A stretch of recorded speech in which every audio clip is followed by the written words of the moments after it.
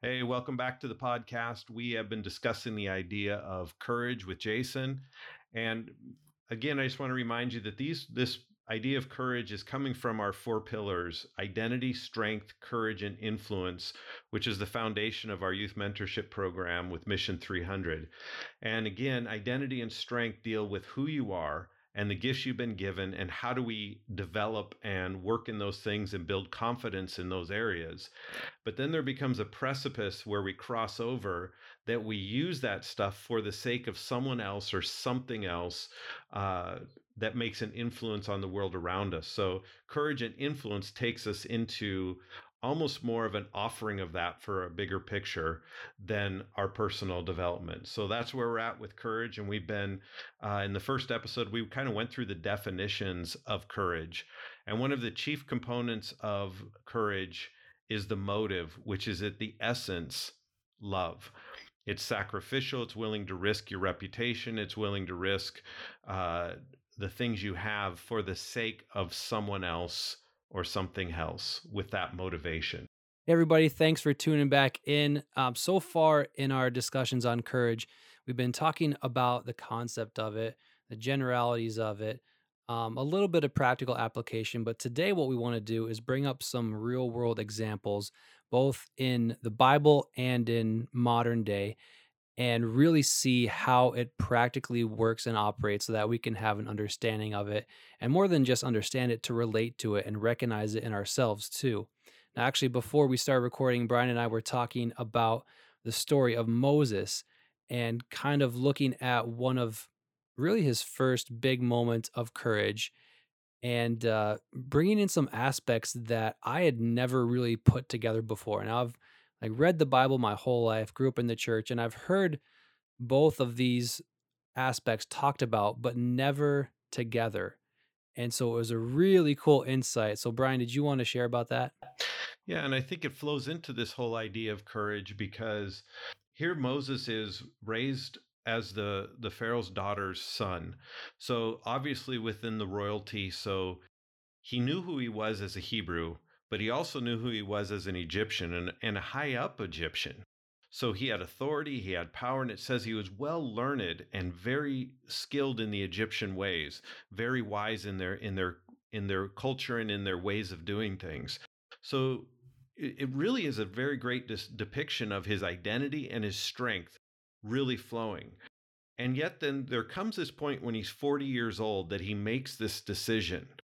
And at that decision, from the book of Exodus, we know that he sees one of the Israelites being oppressed and being beaten, probably by one of the Egyptians. So he steps in and breaks it up. And then in Exodus, it says that he looked both ways, killed the Egyptian, and buried him in the sand. And of course, when he goes back later, he goes to the Israelites and he says, "Hey, why are you found two of them? They were fighting." And he says, "Why are you guys fighting? You shouldn't be doing that. You're brethren." And he said, who made you a judge over us? What are you going to do? Kill us like you did the Egyptian?" And he realized they had seen him. And at that point, he ran for 40 years. So that's the point we know of the story. And it's interesting. I've always just kind of looked at the story of like, think about how great God can take an individual that makes big mistakes and later on brings them back. And you know what? There is that principle in it.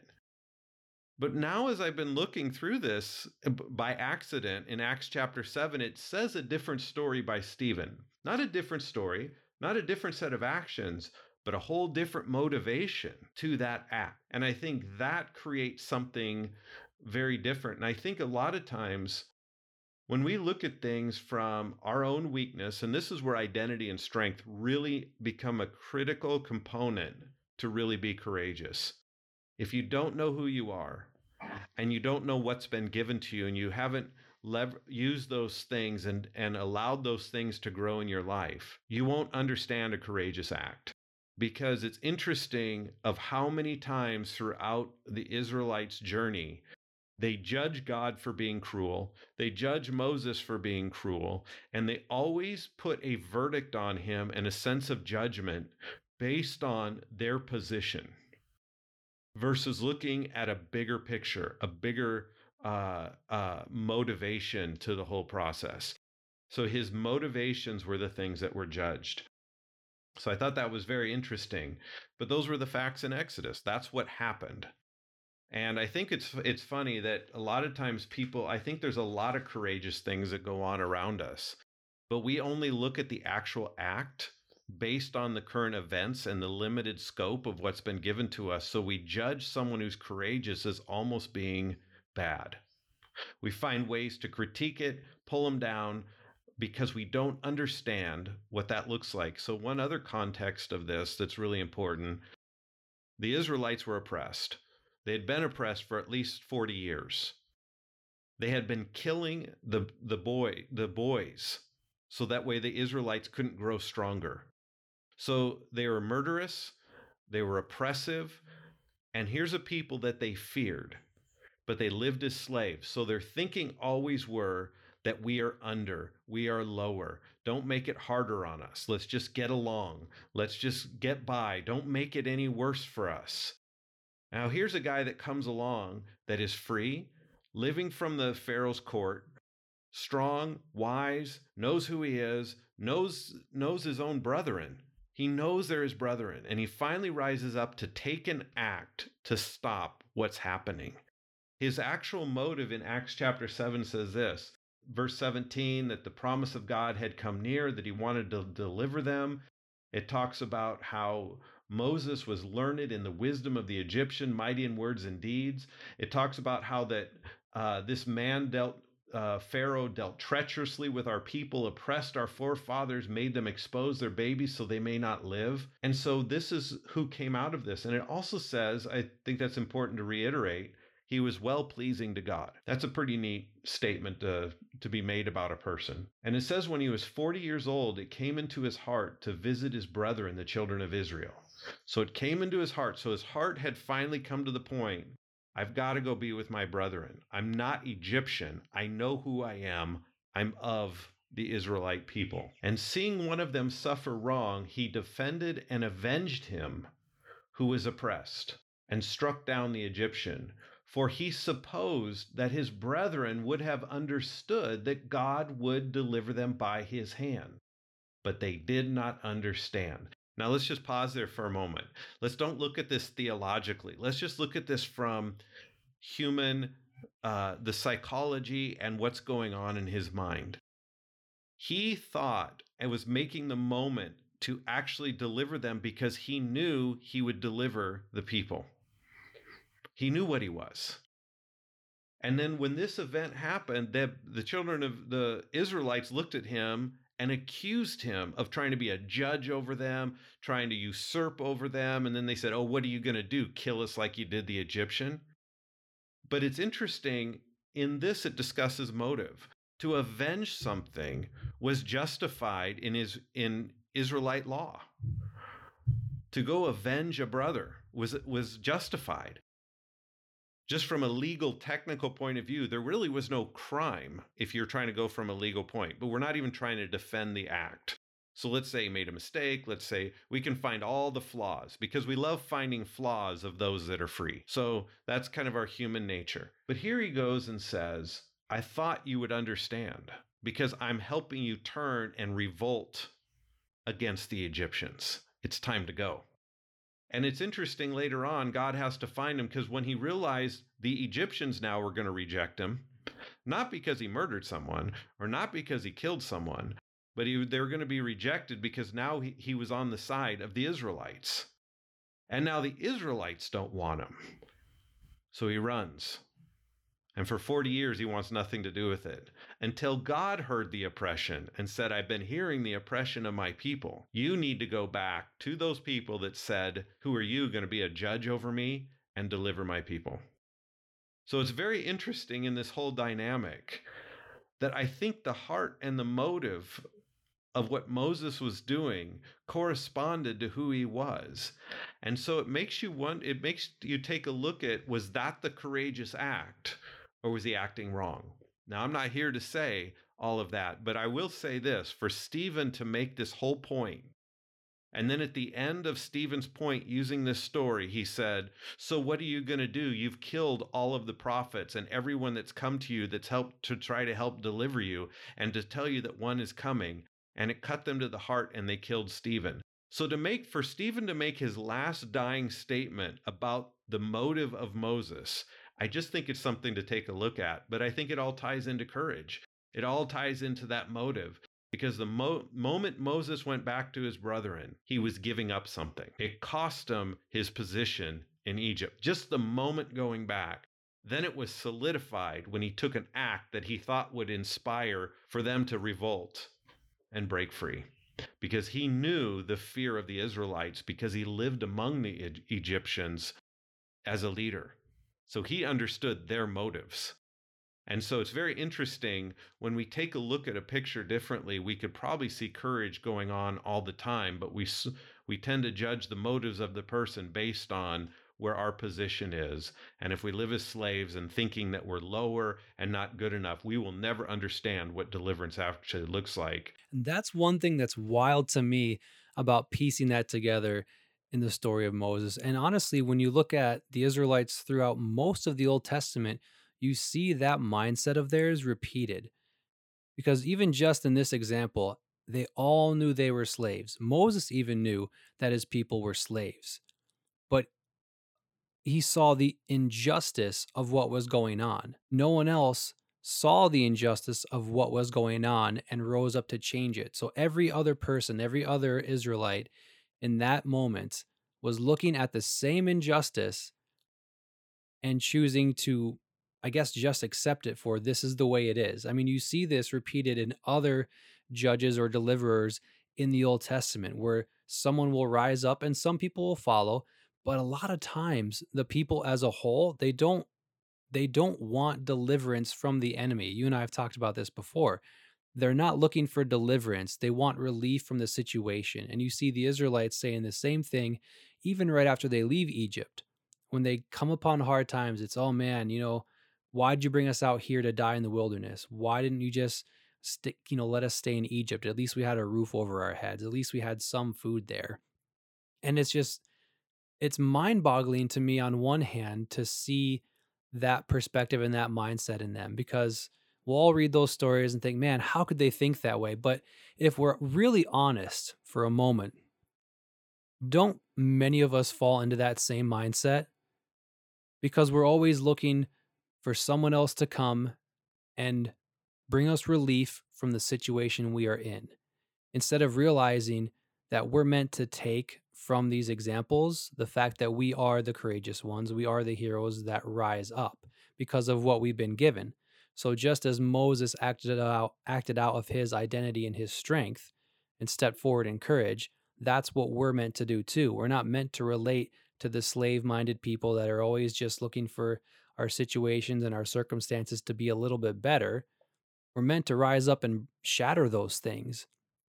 And it's a really big difference when I piece that together, because maybe it's just me, but we kind of always grew up with this mindset of, yeah, Moses was a murderer, but God saved him anyways. He had all his problems and his faults, but God used him anyways. Man, I feel like that's honestly a bit disrespectful to the character of Moses and the courage he had, the power that he rose up in. And I think that's something that we should really take a hard look at. I'm reconsidering the visiting of all that. And even as you're talking, something just kind of stood out. Here you have Stephen that is brought before the council because of his belief. And so he stands up and tells them the truth. And he uses his hero. I don't know if it's his hero, but he's using this as a case. I believe what he was saying. And here you guys have tried to kill him, rejected him. In the early days, of course, they model all of his laws now as a hero, but you don't even believe what he has to say. And it brought his death. So Stephen is stoned right after this whole statement. And I think it's very interesting when he describes Moses, you see a heroic side of Moses. When the children of Israel look at Moses, they see him as a villain in the early stage. In fact, I will say they weren't really happy about they were forced out. I think most of the things that took place caused agitation. See, when a deliverer shows up, there's agitation on both sides. Every time a deliverer shows up, both sides are agitated. One side doesn't like them because they don't fit the mold that they're wanting. The other side doesn't like him because obviously they're going to cause a problem and a turning of all the events. But even in these stories, when we see this, Stephen is in a position of knowing who he is. He's knowing what has been given to him. He's knowing all of these aspects. Yet he looks at Moses from the same perspective. Here's what he is. In the Old Testament, when we read it from a slave mentality, and we see just more of the act. And I think this is very important as we're looking through, not whether even just looking at scripture, but we're just looking at people and life itself. It's not so much don't judge them after the flesh. It's more of don't judge them from a lowly position. Judge them from who you are. Look at people from the perspective of who you are, and then see in them what God sees in them. So that's one aspect of this. It has nothing really to do with the courage side, but it's very important because to do something good for somebody else as a courageous act that could cost you something, cost your reputation, cost your life, cost your whatever the cost is to do that act. It's important that it's motivated by love. And if we could see what is going on in those people and we can see a heart of love for them, even if they're rejecting you, it causes something to change. Which brings us to the celebration that we just celebrated Martin Luther King Jr. Day yesterday. And as you know, I love his writings and a lot of the philosophy. I don't even want to call it philosophy, but his relationship with God and the actions that took place in order to bring about the change.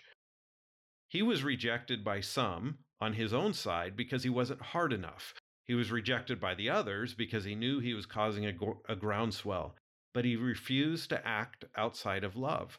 He always says hate will never produce anything good. Only love can bring transformation. So even though he was rejecting the oppression, he was not hating the individual. He was pushing the envelope on that. Boy, if we could just take some of that courage and put it into people's lives today, most of the things that people are saying standing for their cause, they hate the individual, but they don't even have a good standing on the cause. They're more hatred towards the individual that doesn't buy in versus standing to the cause but still loving the individual. And so I think that is something that has to be kind of re-embraced. And I don't think Moses hated the Egyptian. I think there's other events that took place that demanded an act. And so again, we weren't there and we can't say what actually happened, but when you look at Stephen, something heroic was taking place and the people couldn't see it. So looking at people like Martin Luther King, like Moses, some other examples we're going to get into here, do you think those people ever regretted the courageous things they did? Do you think they ever regretted stepping out in a moment that required it and being courageous? And it seems like a really weird question to ask, but the reason I bring it up is this. I think a lot of people are afraid of what it will cost to take that step of courage. And I mean, I don't just think that. I feel like it's just blatantly obvious because there's so many people that don't. Even just going back to this example of Moses and the Israelites, they all know they were oppressed. They all knew that the situation they were in was not right, that something was wrong and it needed to be corrected. But the people just waited for someone else to do something. Now, I would wager that Moses never regretted his courageous actions because that's who he was, that's what he did.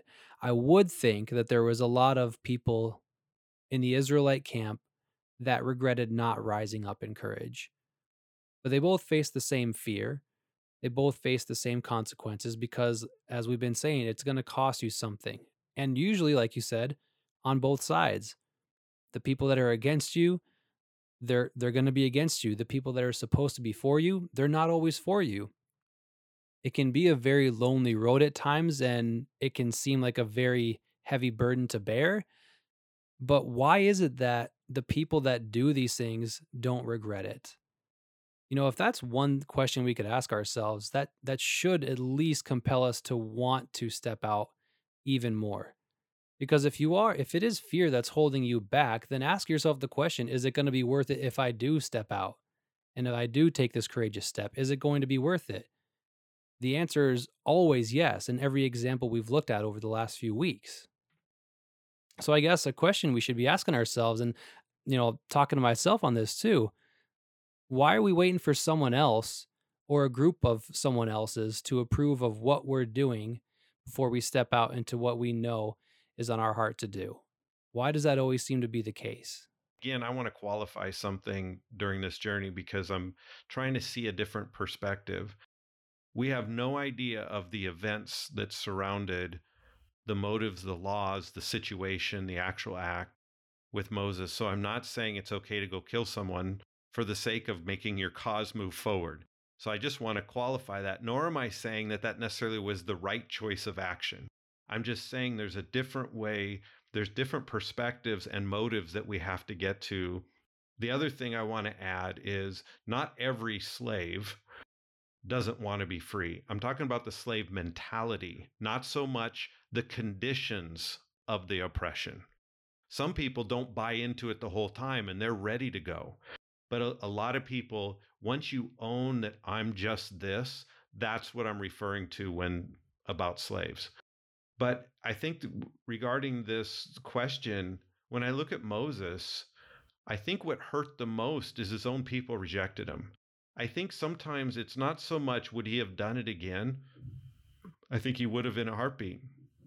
But 20 hindsight's always 2020. We could always say I could have done this different, I couldn't have done that different. But you're doing what you're doing because that's what you believe, that's what you know, and that's what's been put into you. So we can go change it for the future. But as far as the hindsight of that, but I think what was the most troubling, and I think this really was the case that Stephen was trying to bring out, is you always reject that deliverer from coming. You struggle with that idea of your life changing from what you've become accustomed to, that when someone comes in to bring you out, it's going to change you. And there's so much rejection in that. And so when it comes to being courageous, there has to be a point where you're willing to be alone. I don't mean it has to stay there forever, but there has to be a willingness to deal with the loneliness of outside praise and approval. I'm not talking about loneliness from God. I'm just talking about the loneliness from that. And you will really find out where your identity is coming from in a moment. The moment you do a courageous act, you will find out where your identity comes from. I know when we first started working in Thailand, we hit a situation where we were first kicking off and we had exhausted every resource to make this happen. And right before we got here on the first trip where we were getting ready to launch back in 2010, all of our resources got cut off. Everything got stopped. And I remember sitting in a hotel here trying to get ready to launch. Our connections got cut off, our resources got cut off, and it really became a desperate, naturally looking situation. And I remember saying, what am I doing here? And it took me a little while to kind of process through that, but I didn't make any rash decisions. I didn't second guess things. I knew I was here because God had moved in our heart to do something. Once we made that decision that we are moving forward no matter what, everything began to start going back into order. There was this place of provision and things that new things, a better way, a better process. And we just didn't measure us moving forward based on past experience or what the environment was saying, because God had built into us over the years a sense of confidence, purpose, and courage within our identity and the strengths that we have developed that we could move forward in these things. And so when I look back now, it was like 3 years later, we were back at that same hotel at a meeting where the government officials were inviting us to become part of leading their probation department. And I thought of the irony of that, that the first time we were there, we were hopeless. At the end, nothing happening, everything looked bleak, to where we are 3 years later, where it was actually the blossoming ground of everything that has taken place here. And that was a courageous act, but we had to put into perspective, my identity wasn't in having a job, having resources, having everyone be happy with the decisions. A lot of people just spectating if we were really going to hold true and go forward with this. To all of a sudden, 3 years later, everything had flipped to the place of validity, provision. Everything had turned. But had we not made that courageous act, I think we would still be in a place of wondering, what should I do with my life? Where am I going? How's this going to happen? And I think courage brings you to a place that you just make a decision to move forward. Because even when we were there, we almost didn't even do the trip, but we had already bought the ticket. But it was almost like, what's the point? But something in me was saying, move forward because the people are worth it. And so that's where we kind of stand. And so I can see this on the outside, but all natural wisdom would have said that's dumb. And I wanted to ask you about that. So, as someone who's gone through it, how do you tell the difference between knowing when you're stepping out of your identity, your strength, your courage, because that's who you are and that's what your father has called you to do, and he's with you on that, versus, I guess, a thought or a feeling of maybe this isn't the most responsible thing to do? Because I'm sure those thoughts came in. I'm sure I mean, I know there was people around at that time that would say it's not a responsible thing, or maybe you should be doing it this way or doing this a little bit differently, and then you'll get the result you need. So how do you navigate all those external thoughts coming at you in those moments?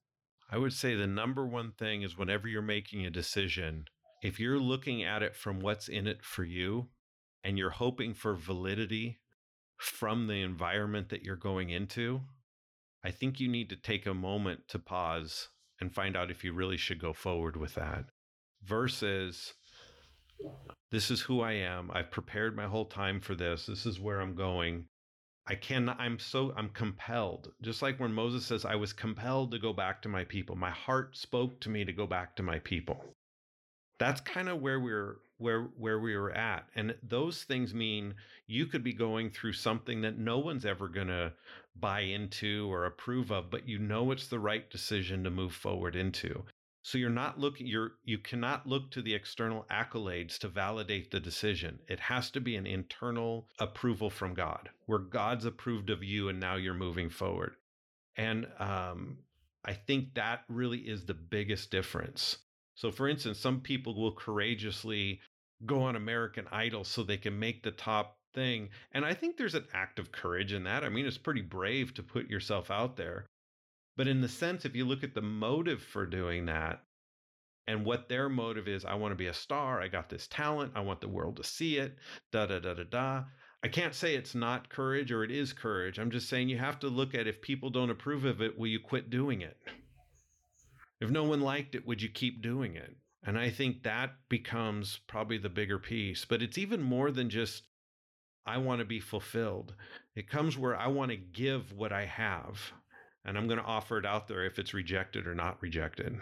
One thing that stands out to me in your story, and I think is really important to point out, there had been this relationship that had been building with God beforehand. And not to say that, you have to spend 10 years, being saved and reading the Bible before you can operate on this level. That's ridiculous. But the point is, there is a relationship of identity, there is a relationship of strength, and through that journey you were learning to hear the voice of your father, right?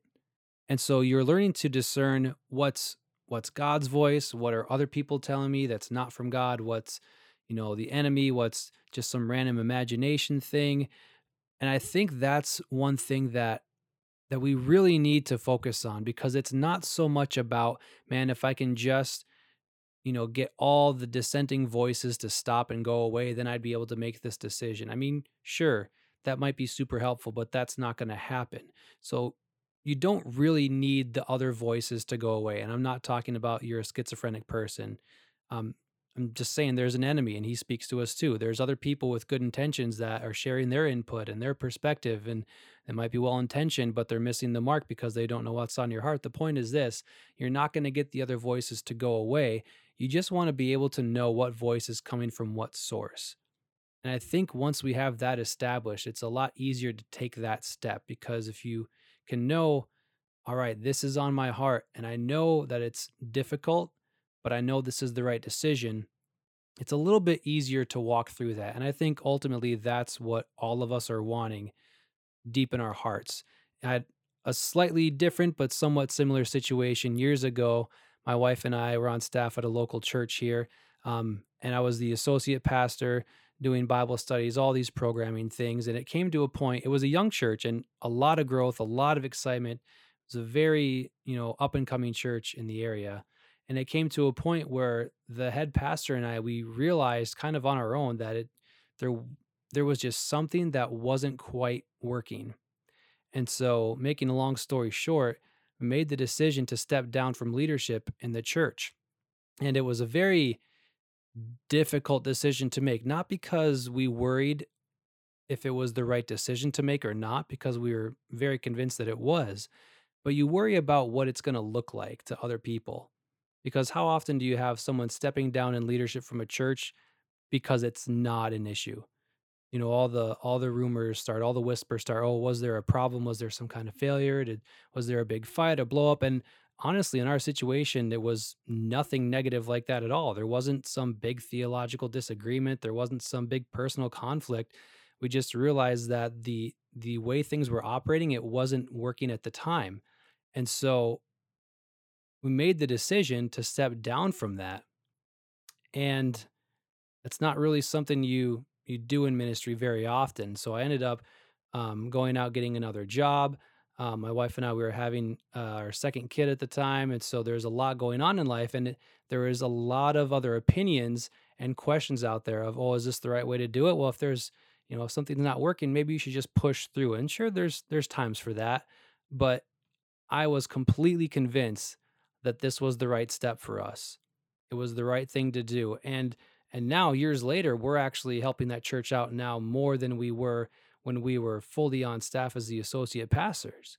So the relationship has kind of come full circle to be even better than it was before. The operation is better than it was before. And, for the church, me stepping down allowed someone else to come in and really make things flourish. And on our side, it helped us to flourish and become more confident in who we were and to step out in what we knew we were called to do, my wife and I. But at that point, honestly, that stuff didn't matter so much anymore because I had become so convinced that God was leading me in this way and it was the right thing to do. It was the right thing for the people in the church, for the ministry. It wasn't about what I could get from something because there's a mindset shift. There's an old perspective that says, man, what I'm doing is providing for me.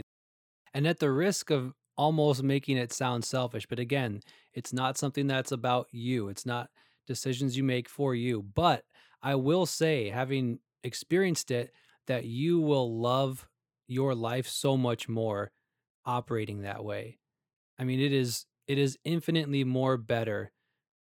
Yeah, I'll use that. It's infinitely better to have this mindset of an owner as opposed to a renter. It's infinitely better to feel what it's like to step out in courage, in your identity, because that's the way God operates. That's the way your father operates. It's actually the way you are designed to operate. You have that same spirit.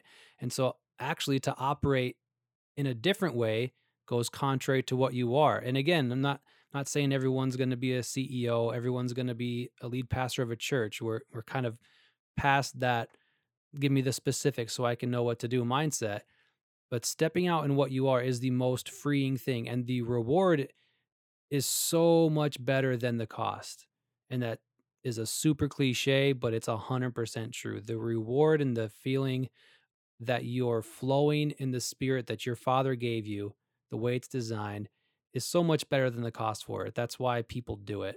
Think what you just described and me know being kind of personal with that whole story, I think is powerful. So the one thing I observed from we've known each other what 9 years now. Well, the thing that I observed at the beginning to what you are after that transition point is you went from being an employee that the job was more important, was the whole reason you were doing it. I mean, you loved the work, but it was the job. Now you go back in and you have gone to a completely different level of confidence, interaction, still great friends with the pastor. I mean, again, I think people don't even understand this was because of a good relationship that this even could happen, where it's even better than today, being back involved and the level that you are. But you switched from being kind of the job focused to the ministry focus, to the application of the people. And it puts you into a different position, not necessarily position logistically, but position mentally. And I think that is the biggest thing. Even with our guys in our program, there's a book we have them read because it's well translated in Thai, is Rich Dad Poor Dad. And the reason we have them read it has nothing to do with, we don't do it for the money. And we even say it. I'm not worried about the money thing. What I want you to do is see the difference between an employee and an owner. Someone who has responsibility dumped on them, and someone who owns the responsibility. And it radically changes the way of thinking. And in order for courage to really make sense, and we see this with Stephen, he was the owner delivering something. The children of Israel were the employee receiving responsibility and responding to that, but they ultimately weren't responsible. It wasn't their fault. It's not our thing. And Moses trying to say, rise up. Oh no, we can't. But Moses knew the thinking of the Egyptians. He knew if they would turn, it would completely overturn everything, but they would not do it. And this is the point that Stephen's making with. So back to your practical point is, I think the number one thing is we went through the years of owning our decisions, owning what's been given to us, owning that at the end of the day, this isn't about me finding a job, because we end up, we have staff. It's not even about my job. It's about their jobs. I mean, it changes the different way of thinking. So to move forward in it, it didn't matter where we went in life. At some point, we're going to have to face this, and more decisions like this would come, and more decisions like this would come. And you have to remove yourself from it in order to make that decision. And you did that in that moment. I witnessing you do that whole process, I watched the transformation. It was powerful. That is a moment of courage. That is a courageous act. And so I think people don't realize that these courageous acts completely change our future and other people. So it does benefit. It has an impact on us too, but it radically changes other people, because more people are radically touched by what you do, because it's an outflow of who you are. If you were a janitor and just were able to serve in a way that you're free to be you, you're making influence. So again, let's don't look at social structure ladders like, oh, see, I'll become a CEO if I operate in this. No, you're going to become you to the maximum potential that influences the world around you. And again, like, I love that story of the dairy farmer or the pig farmer. Like, okay, yeah, I'm a pig farmer, but okay, it grew, and forget the money side. He just went beyond it and just owned it. And it's like he took on and ideas came. So again, I don't care if you're the janitor or doing the job at work that everyone hates to do. If you did it from the identity and strength of what the Father did, it would radically alter the people that are around you. And your growth will affect and influence everything. And it's courageous to act in that. So again, don't think of social structural things that have to necessarily change. You change. And again, the Israelites' issue throughout the whole Bible had everything to do with how they saw themselves, as described in Acts 17. They deemed themselves unworthy of eternal life. It was how they viewed themselves altered everything. And God had spent all this time to let them know who they really were. I think that becomes a critical aspect. So if whatever role you're in, if you operate from a courageous point that I'm not going to be deemed, my identity, my strength is not going to be dictated by my environment. I'm not going to take the oppressors, even if you are oppressed in what you do, I'm not going to take that mindset as if there's something wrong with me. I'm going to live from this place, and things either have to change, but you will flourish in that place, and influence will start changing around you. All right, everybody, we want to wrap it up for this week. We're going to be continuing something next week. We talked a little bit today about the different voices you're going to hear when you're confronted with all this stuff. And next time we want to dive a lot deeper into this. And again, it's not from a multiple personality disorder, schizophrenia kind of a thing, but there's an enemy, there's a father, there's your own mind, there's other people around you, there's all these different voices. And how do you actually discern what is what's coming from where, and how Jesus did it too, because you might be surprised to learn that Jesus had to go through that same journey. So that's what we're going to talk about next episode. I encourage you guys to download and tune in again for it. Again, you can find us on social media under outboundlife.org. You can comment on the podcast, and we will see you all next time.